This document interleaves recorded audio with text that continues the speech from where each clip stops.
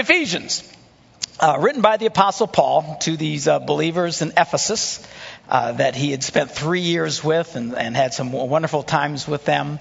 And then it's broken kind of down into two halves, reminding you again that the guys who wrote the Bible didn't put chapters and verses and all that kind of stuff. That was all thrown in later, so we'd have a point of reference of where to find stuff. So all these numbers, don't really mean anything. They're just broken down this way. But in the first 3 chapters, very much about theology.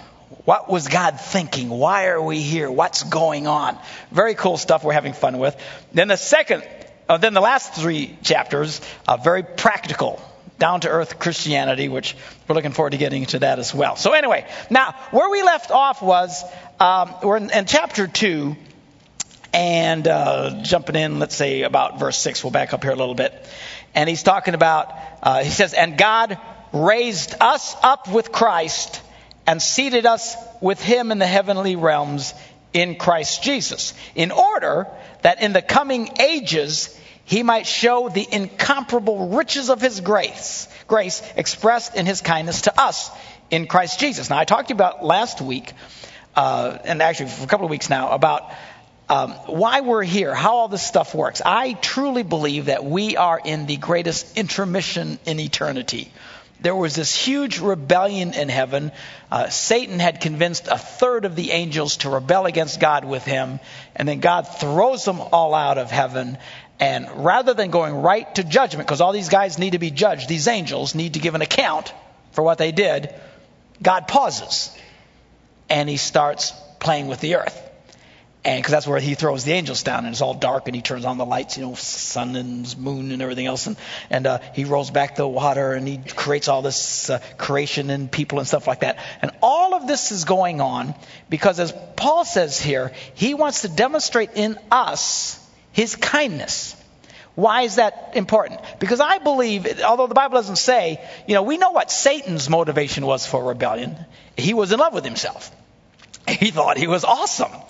And apparently he's quite the stud. Okay, we picture Satan with horns and, and a tail and all creepy and stuff, and weird looking gnarly teeth and stuff. No, he's like a super dud. This dude, this guy's like wow. He was gorgeous. He's one of those beautiful angels, and he was so caught up in his own beauty, he thought, well, man, I ought to be in charge. Look how good looking I am. Okay, so then he convinced. Now, we know that's his motivation, but what did he tell the others to rebel against God? Phenomenal, incredible thing that happened. Well, I believe what he did is he got them to second guess whether or not God really loves them. Same thing he does to all of you and does to people all over the world. It's an effective argument. So what God has been answering, I believe, during this intermission where you and I are part of this, is to what depth, what incredible steps he'll go towards to demonstrate his love, which he did when he came to the earth in the form of Jesus, became a man, lived among us, took the punishment on the cross for the forgiveness for our sins. This is incredible that God would do this for a bunch of people like us. The Bible says, while we were still sinners, Christ died for us. God loved us when we were the ickiest. He cared about us when we were a bunch of scuzzbags. You know what I'm saying? He didn't wait for you to get holy and then bless you. He was willing to forgive you when you're absolutely at your worst. Wow, what a phenomenal story. And all of this, and heaven is looking, going, wow. And the point of this is that for the ages to come, there will never be another rebellion again. Because the next time anybody asks the question, does God really care? God will simply point to you as an example that he does. How cool is that? God so wants to bless your life, so wants to move in your life, so wants to see you succeed in your life, in every area of your life. So that God's blessings and favor will so shine in you that this will be a testament for all eternity about how much God loves us. And now, who has the highest status in heaven? Anybody know? What does the Bible say? God gave who the highest status? Jesus, okay? Lord of Lords, King of Kings, no one any higher than that, right? Well, he says that here, what we just read, is God has raised us. Bunch of Polish, Puerto Rican, German, Swedish people from Green Bay, Wisconsin. Raised us up with him. Now, does that mean physically? No, we're still here. What's he talking about? In status. Now, I know we don't get that in our little brains. It's like, how in the world can we who struggle, we who don't know anything, we who kind of stumble around life, how can we possibly be given that status?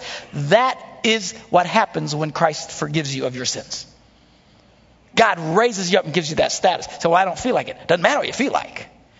This is the status you have. And what he prayed earlier in Ephesians is that our eyes would be open so we could start getting that.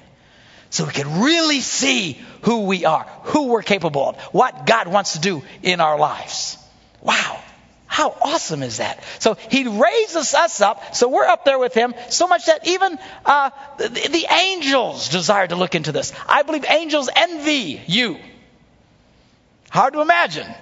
Because most people will say, would you rather be you or an angel? Most people, I'll be an angel. I'll get out of this. When the angels will go, I'll trade with them.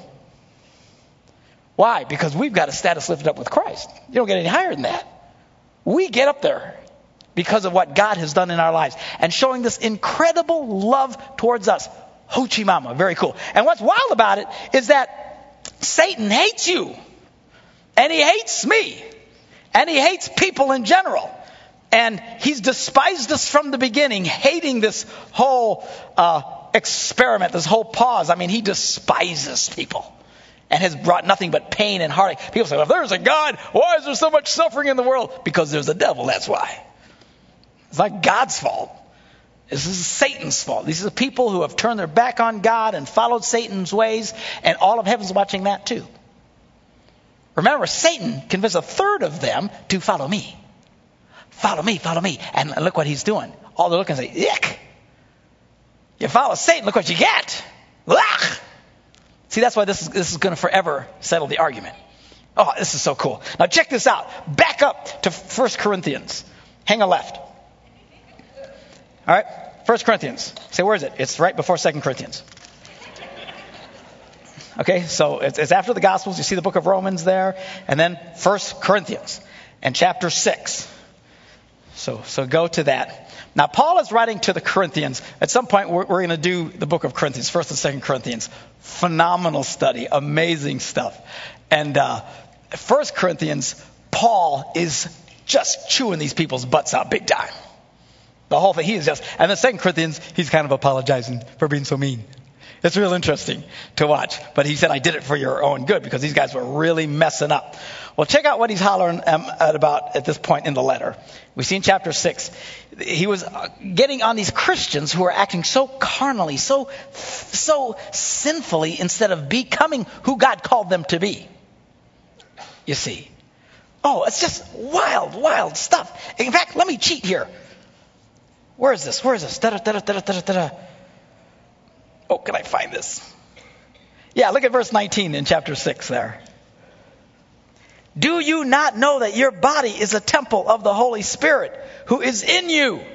Don't you see? Now, a lot of people will use this verse to talk about why we ought to take vitamins and not smoke cigars and, exercise because our bodies are that's not what he's talking about. Look at the context. Back up a little bit. He's talking about having sex with prostitutes. He's hollering at these guys. Apparently they didn't have a problem. Well, praise God. Well, I guess I'll go with her for a while, He said, what are you doing?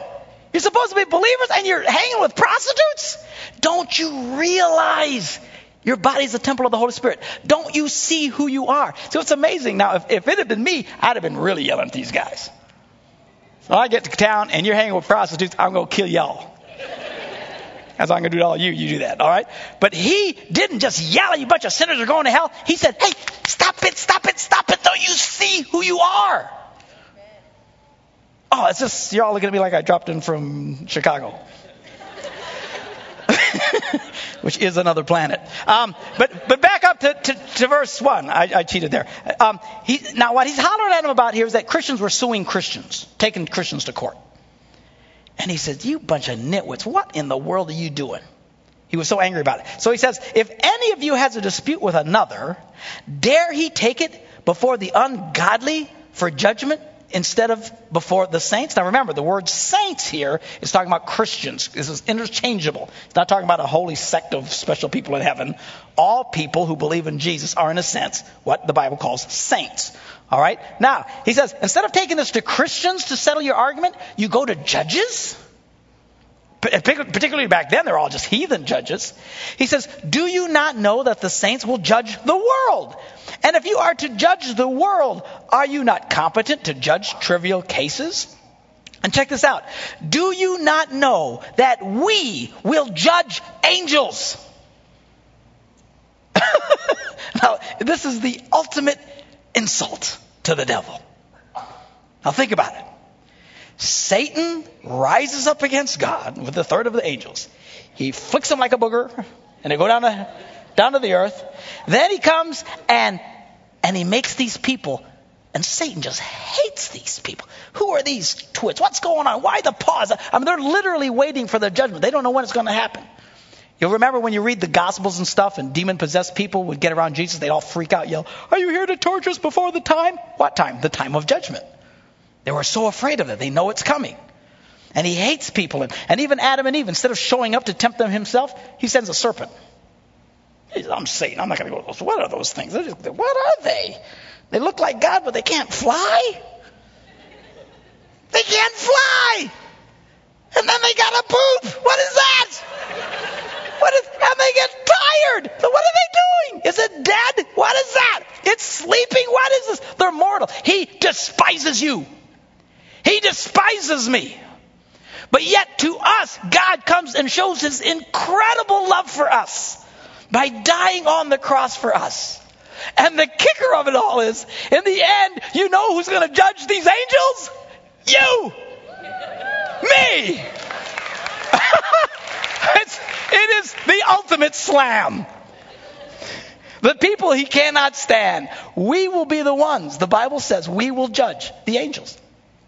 We will be in the ones who in the end, as each one comes and answers for whatever they did in this rebellion, you and I call the shots on the judgment, which is phenomenal. So why would God allow it to us? Because he's lifted you up. You've got this incredible status. Wow.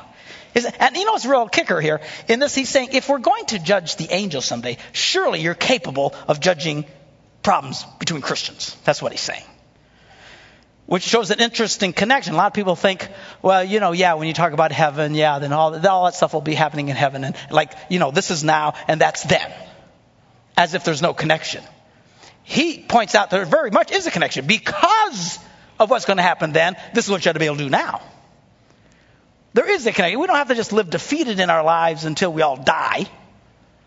There used to be old songs like that, when I was growing up in church, Farther along we'll know more about it. Right now my life really stinks. Someday we'll be dead. Hallelujah. Songs like that. I was like, what? Good grief. All right, that was free. Back over to Ephesians. Okay, so that's what's going on here. This incredible, incredible thing. God wants to show off in you. That's what I'm trying to get at. In your life. In spite of your struggles. In spite of your mistakes. In spite of your sins. In spite of your flaws. In spite of your husband. In spite of your wife. In spite of your children. God wants to bless you. He wants to show, more than that, he wants to show off in you. Are you getting this? This is so cool. God took my life. I got a long way to go. God only knows that's my wife. I got a long way to go. But boy, if you can see where I've been. Come a long way, baby. I know some of you can say the same thing. We get struggled because we're not where we want to be and we know God's still dealing with us. But you turn around and look at where you were in the beginning. I was a mess wrapped up in trouble. Just a disaster. My life was going nothing, meant nothing. Empty, void, pain, heartache. And then Jesus came and redeemed the unredeemable and is making something out of nothing. That's the cool thing about God. You say, I'm a nothing? That's great news, because God makes something out of nothing. You say, everything in my life is dead. That's good news. God raises the dead. He loves taking the impossible, the nothing, and make something out of it. Okay, so now, continuing on, we're picking up now at verse 11. Now, much of the New Testament, and I've said this to you, but I got to keep repeating it, because the New Testament sometimes to a lot of people gets confusing. You're reading stuff and you think, what are they talking about? One of the confusing things in the New Testament is that they are constantly addressing this argument and this rift between Jews and non-Jews. It's hard for us to relate to because we don't have that anymore. 2,000 years later, no one even thinks about that anymore. In the beginning, all the believers, all the Christians were Jewish. And then all these non-Jewish people, you and me, unless you happen to be Jewish here, all of a sudden we start coming to God in faith, and the Jews couldn't stand us. They really couldn't. You talk about bigotry. People say, well, the Jews didn't follow Jesus because they didn't accept him as the Messiah. Not true. Not true. They didn't have a problem with Jesus as the Messiah. Tens of thousands of them believed in Jesus as the Messiah. 7,000 in a day, 5,000 a day. Read the book of Acts. It's phenomenal. What they couldn't stand is you. Me. You mean a Puerto Rican can be saved? You mean a Polish person can be saved? How's that possible? Because all their lives, all the promises were to the Jews. And there were the Gentiles. We're going to heaven. Everybody else is going to hell. It wasn't even a problem to them. And then all of a sudden, God is accepting everybody? How is this possible? And they had such a problem with it. That's what pushed most Jews away from Christianity, was the fact that we could come in without having to become Jews. They were open to us coming in as long as we became like them and obeyed all the laws of Moses and got circumcised and did all the things that you had to do. But when that didn't happen. So anyway, there was this struggle, and you'll read about it from time to time. We're about to read about it right now. I forgot to put on my bifocals before I came out. But anyway, my geezer eyes. Therefore, he writes, remember that formerly you who are Gentiles by birth and called uncircumcised by those who call themselves the circumcision, that done in the body by the hands of men.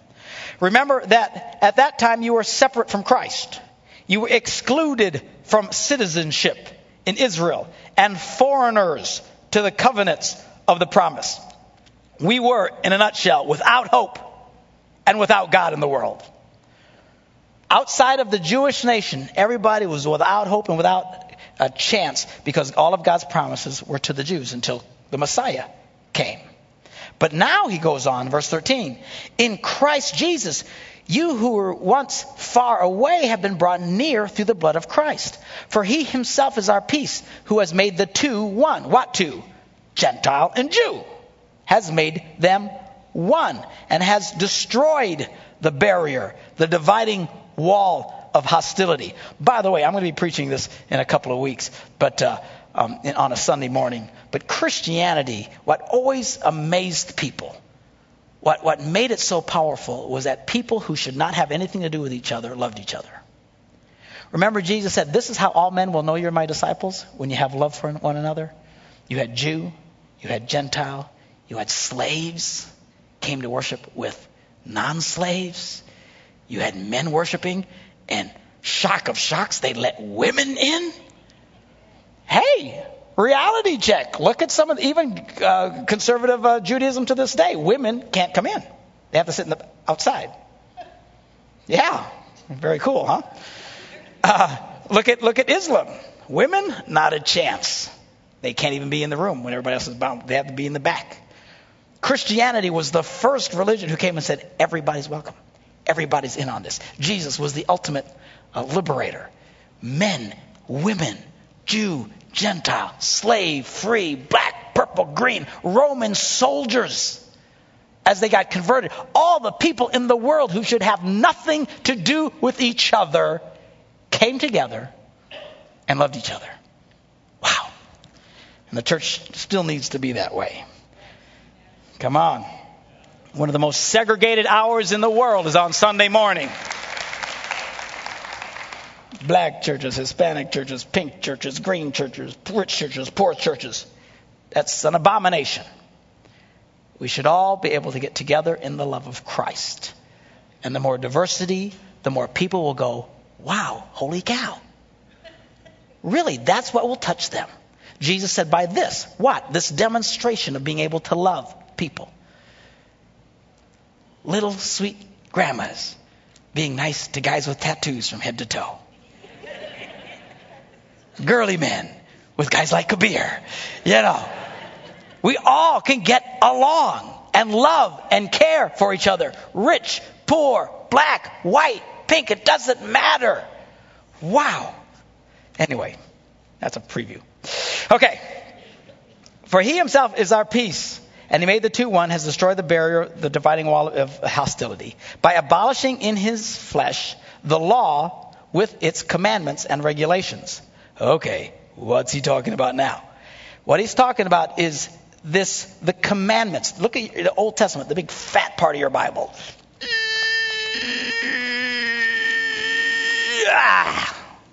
Loaded with commandments and regulations. The law of Moses was a serious drag.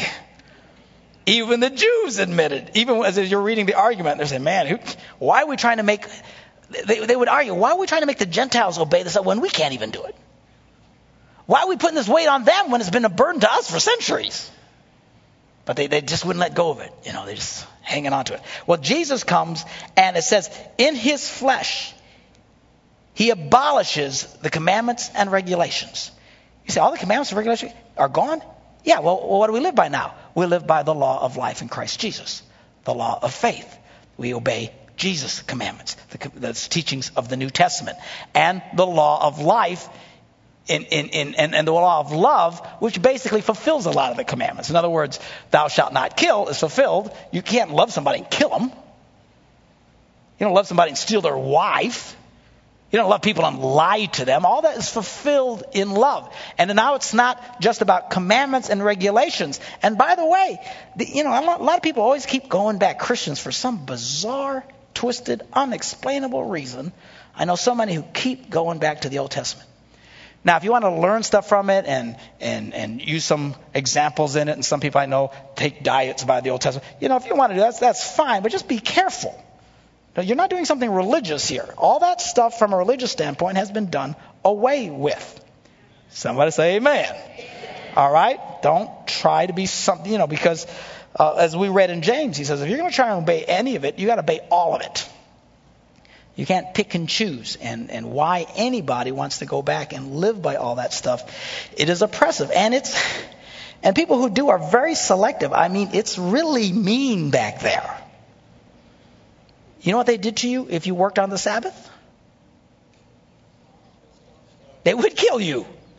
That's pretty strong. Now, some of you haven't been in church on Sunday because you're on vacation. Nobody tried to kill you. All right. By the way, I'm supposed to be on vacation right now. Say, well, that's not much of a vacation. Yeah, this is vacation. I love the Bible, man. I love it. And for us, vacation is not going anywhere because we travel constantly. So for the last couple of weeks, I've just been hanging around the house being grandpa and tormenting my children by sending home very spoiled little children. Vengeance is mine. But anyway, they're very strict. So anyway, the good news is Jesus broke all that. And he goes on and says, his purpose was to create in himself, in Christ, one new man out of the two, Jew, Gentile, making one, a believer, a Christian, thus making peace. And in this one body to reconcile both of them to God through the cross, by which he put to death their hostility, this war between us. He came and preached peace to you who were far away, Gentiles, and peace to those who were near, the Jews. For through him we both have access to the Father by one Spirit. Isn't that beautiful? Jesus makes it all right, man. And again, we don't have these struggles today because nobody thinks about this kind of stuff. But that's some places it gets real confusing. Romans gets kind of, Hebrews gets real confusing. A lot of it's because they're dealing with these issues. Consequently, he says, you are no longer foreigners and aliens. You're not an illegal alien. Come on.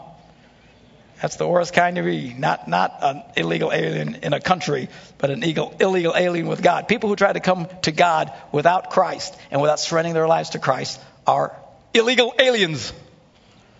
And while here, if you're an illegal alien, the worst is they'll deport you. But the worst here, you don't want the worst here, being an illegal alien. You want to be truly connected with God through Christ. Okay? We are no longer aliens and foreigners, but we're fellow citizens with God's people and members of God's household. I should say, He's lifted you up to the status raised up there in the heavens with Christ.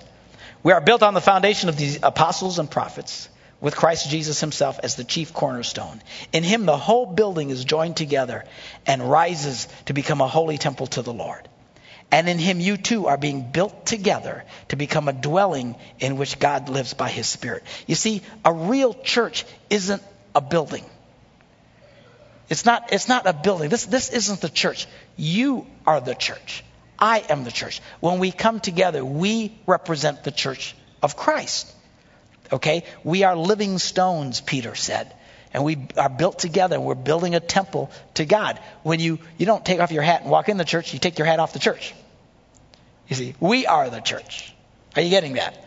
There's something particularly special and holy about being in a building called a church. Now, it's fine to be respectful and all that kind of stuff. But God doesn't live in buildings. God isn't just sitting there hanging, underneath the organ waiting for you to show up. All right, He's everywhere. He's not hanging in an altar. Sometimes people say, how come you don't have an altar? Well, I understand what it represents, and some churches do that, and that's fine. But God really doesn't live in an altar. He lives everywhere. He lives in me. He lives in you by the Spirit of God. And together, as we join together and become a building, we create a place that God can live, which is within people. And just like this wall, in a sense, depends on that wall and that wall and that wall. Even though they're very different and they look different and they're very far from each other, they're all working together for the same thing, i.e. keeping the ceiling from falling on our heads. All right? Go wall. Okay, so he goes and he says in chapter 3 now, he says, for this reason I, Paul, the prisoner of Christ Jesus, for the sake of you Gentiles. That's why I'm doing this stuff. You have to remember, he wrote to the Ephesians now that he's a prisoner. Remember, the Holy Spirit told him that he was about to go through a hard time of persecution and suffering. And remember, he called the Ephesians together, the leaders from Ephesus, and they prayed together and they cried. And he says, the Lord has revealed to me that I'll never see your face again. We'll never see each other again in this life. And they all cried. You remember that? And this is now him. He's gone, and now he's been arrested. And from prison, he's writing to them and serving them, even as his liberty has been taken from him. So he says, surely you have, talking about himself, this is I, Paul, the prisoner of Christ Jesus, for your sake. He says, surely you have heard about the administration of God's grace that was given to me for you. That is the mystery made known to me by revelation, as I have already written briefly. What is he talking about? He says, God has called me to be the apostle to the Gentiles. This was Paul's calling, to go to people who are not Jews. Even though when he first came to town, he'd always go to the Jews first. He'd always go to the synagogue first. After a while, they eventually kicked him out. And then he'd go to the rest. And he would minister the gospel. And he says, God has given me this calling and this administration to administer God's grace to the Gentiles. Which, by and large, is why most of the New Testament is written by Paul. Overwhelmingly. You got a couple of little things in there by Peter and John, and James pops in a little bit, but overwhelmingly it's by the Apostle Paul. He had a phenomenal impact in setting up the church as we know it today because of God's calling in his life. This is why God had called him for this. So in verse 4 he says, in reading this, then you will be able to understand my insight into the mystery of Christ, which was not made known to men in other generations, as it has now been revealed by the Spirit to God's holy apostles and prophets. This mystery is that through the gospel, the Gentiles, in other words, all of us here, are now heirs together with Israel, members together of one body, and sharers together in the promise of Christ Jesus. Everything he's talking about, this great mystery, for us, it doesn't seem very mysterious to us. We kind of get it. Christianity's been around for 2,000 years, and it seems pretty simple, and that's why we get a little confused when we read this. But to these guys at the time, it was very mysterious. To the Jews that we could get in, and pointing out to the Gentiles that God's been at the salvation thing from the very beginning through the nation of Israel, and just making sense out of it, all of it for them. So he says, I became a servant of this gospel by the gift of God's grace given me through the working of his power. Although I am less than the least of all God's people. Less than the least. He's a very humble man. Now, what's interesting is that Paul, as far as religiosity was concerned, said, I was basically perfect. I didn't break any rules. I followed everything exactly. I was a Pharisee of the Pharisees. He'd been through the whole deal and done everything exactly the way he should be. And he had this zeal for Judaism so much that he tried to kill Christians. Remember that in the beginning? It was Paul. His name was Saul at the time. And he was so on fire for his religion and defending the things of God. He considered Christians as a threat. And he came after them and he imprisoned them. And they killed the first martyr, Stephen, and all this stuff. Paul had a lot of blood on his hands and had brought a lot of pain. And then Jesus gets his attention and saves him. That would be like Osama bin Laden getting born again. Seriously. Think how you'd feel about that. He showed up in church. And that Paul had a hard time in the beginning. They didn't want anything to do with him. They didn't believe him. They thought it's a trick. He's going to kill us all. But obviously he truly had quite a transforming experience. So he says, although I'm the least of all God's people, this grace was given to me. This guy, to me, the one who attacked and persecuted Christians. God came. And talk about God being willing to use people even in the midst of being their worst. God looked at Saul and said, I have a plan for this boy. He says, from now on, your name's going to be Paul. And you're going to preach my gospel to the Gentiles. Wow. Very, very cool. So this grace was given to me. Preach to the Gentiles the unsearchable riches of Christ, and to make plain to everyone the administration of this mystery, which for ages past was kept hidden in God, who created all things. His intent was that now, through the church, the manifold wisdom of God should be made known to the rulers and authorities. Where? In the heavenly realms. See, they're all watching what's going on. This is so cool. Through us as believers, all of that so God can demonstrate his love to all of them, to forever settle this argument that just occurred. And even though it's been thousands of years since all this has happened with mankind on earth, in heaven it's been like tick, tick, tick. Pretty wild, huh? Okay. According to his eternal purpose, which he accomplished in Christ Jesus our Lord. In him and through faith in him, we may approach God with freedom and confidence. Everybody say freedom. Freedom. We can approach God with freedom. Free at last, free at last. Thank God Almighty. I'm free at last. We don't have to be afraid of God.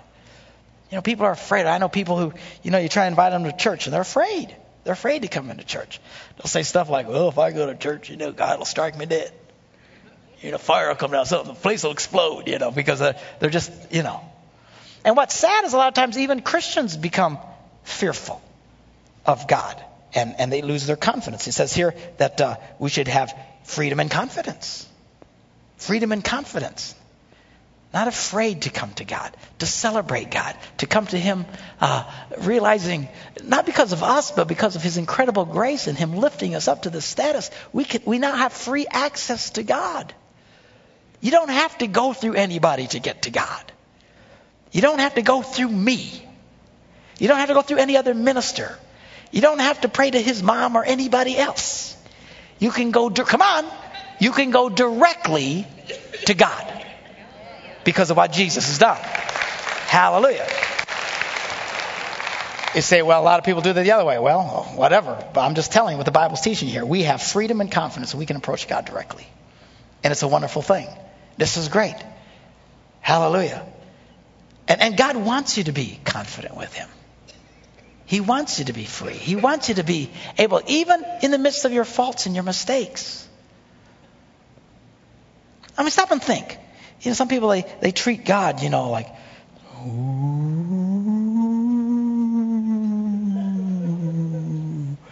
and they speak in Old English. Oh, thou most omnipotent, eternal Father.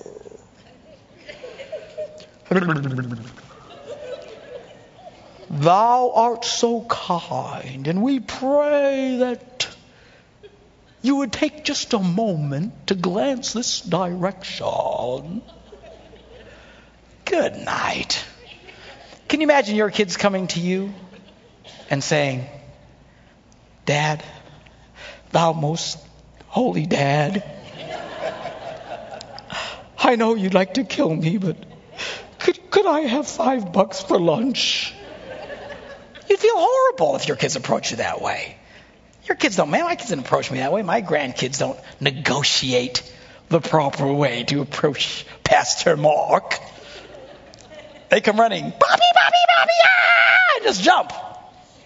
And hope I catch, you know. At least I hope I catch. There's no doubt to them. Why? Because there's confidence. There's freedom around Bobby. See, that's what God wants you to be around him. You can come to him, even when you have owies. Even when you hurt yourself. You know, my grandkids doesn't scrape his knee and go, oh, Grandpa, I'm not worthy. You told me to slow down and I didn't do it. I'm sorry. Man, they get an owie, the first person they run to, Bobby! Or Nanny, whoever's around. They come running. You know what it's like with your kids? They come running to you. Why? There's a freedom and there's a confidence.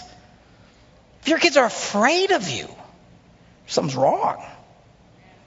Something's terribly wrong.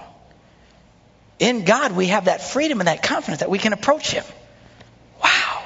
So cool. So he says, I ask you therefore not to be discouraged because of my sufferings for you, which are for your glory. Don't get bummed out, guys, because I'm having a hard time. Now, sometimes things happen and you don't understand why they're happening. Even though he told him this was what was going to happen. You know, it's like, wow, why is this happening? You know, he's a great guy and now he's suffering and he's being persecuted. And why is that? You know, and it kind of gets discouraging sometimes when things don't go the way that you planned. And he says, don't be discouraged. Stay in this attitude of confidence and freedom. Don't let my circumstances pull you down. And I believe he could have equally said, don't let any circumstance pull you down.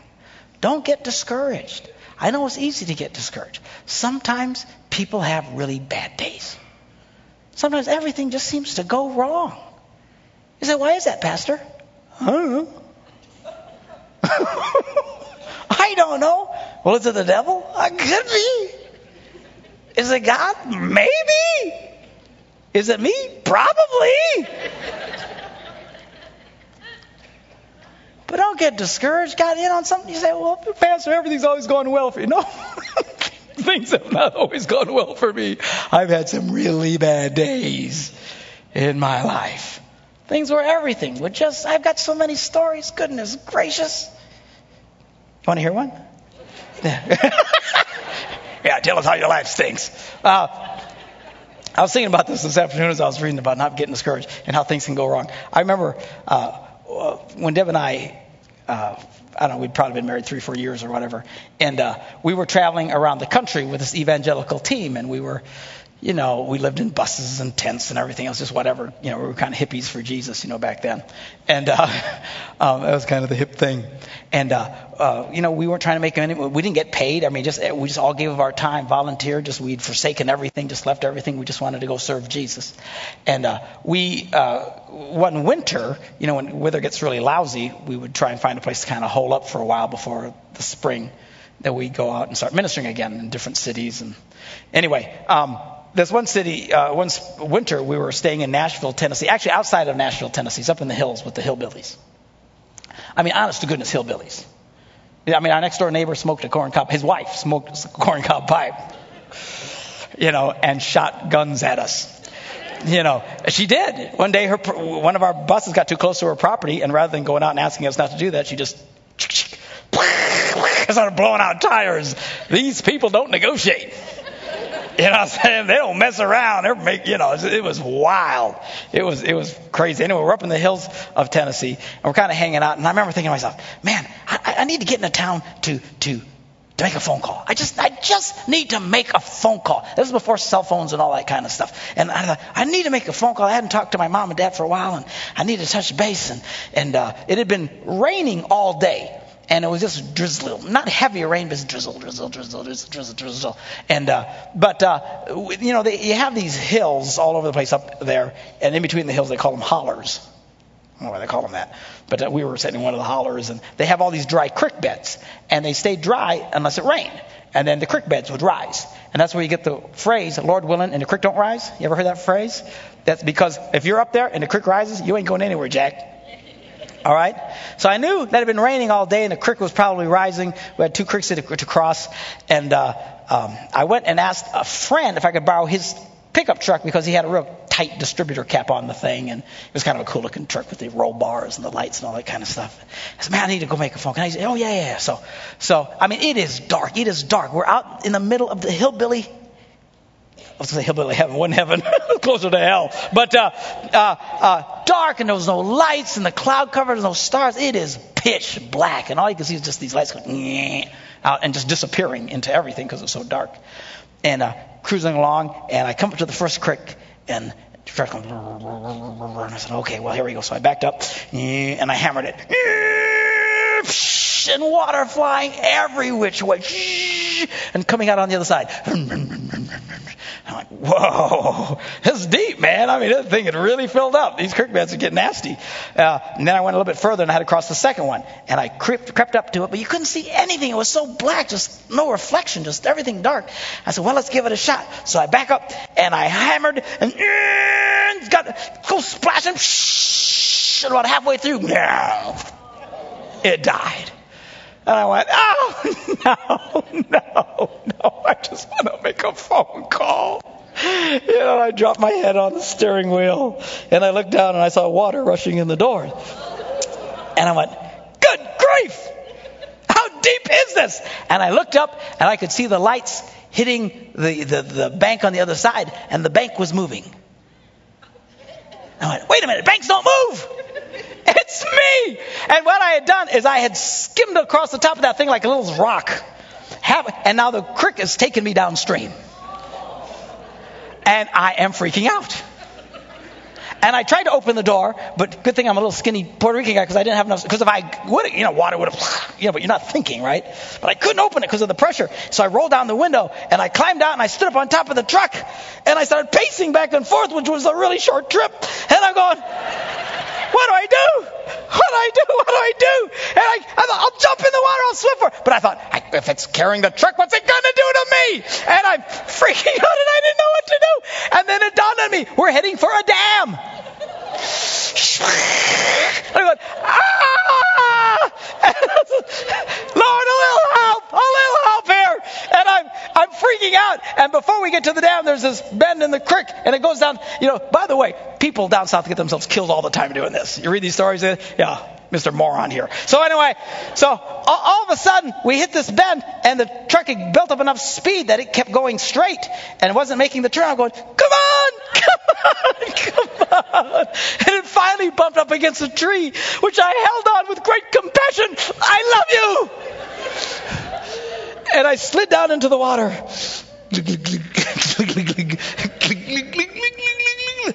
And I finally touched bottom. Oh, thank you, Lord. So I start walking my way towards land. And all I could think of was water moccasins. Because they have these poisonous snakes down there. I felt like I was in a Jaws movie, dun, dun, dun, dun, dun. Oh, God, please don't let me die with a snake. Please don't let me die with the snakes. And I finally climb out of the thing, and I'm heading back on the high road back to the camp. And I get halfway through, and the road had gotten washed out because of a flash flood. And now there's a jump, like from here to over there. There's nothing. And I didn't know what to do. I was so freaked out, and I was so disgusted, and I ran back, and I leaped as fast as I could, thinking I'd land over here. But I dropped and landed in the side of the just splat mud. And I'm crawling up the mud. And you can imagine how wonderful I looked when I finally showed up at the bus. I looked like something the cat dragged in from and the truck sank to the bottom, and I knock on the door, and my wife opens up, and I'm just in there covered with mud. I'm having a bad day. I just wanted to make a phone call. This was a bad day for me. You say, why did that happen? Mostly because I'm a moron. That's why it happened. I don't blame the devil, and I do not blame God, but who cares? Sometimes things just go horribly, horribly wrong. And God loves us and saves us in spite of all of that. Hallelujah. And even when things go wrong, we can still be free and confident. And I was so grateful. Thank you, God. I should be dead. Thank you that I'm not. I was very glad for that day. Anyway, I'm done. Okay. Next Wednesday, we will pick it up at verse 14 there. And we'll continue going through this phenomenal book of Ephesians. Y'all having fun with this? All right. I'm going to ask our team to come up and our ushers to come forward. Or we're going to take our offering.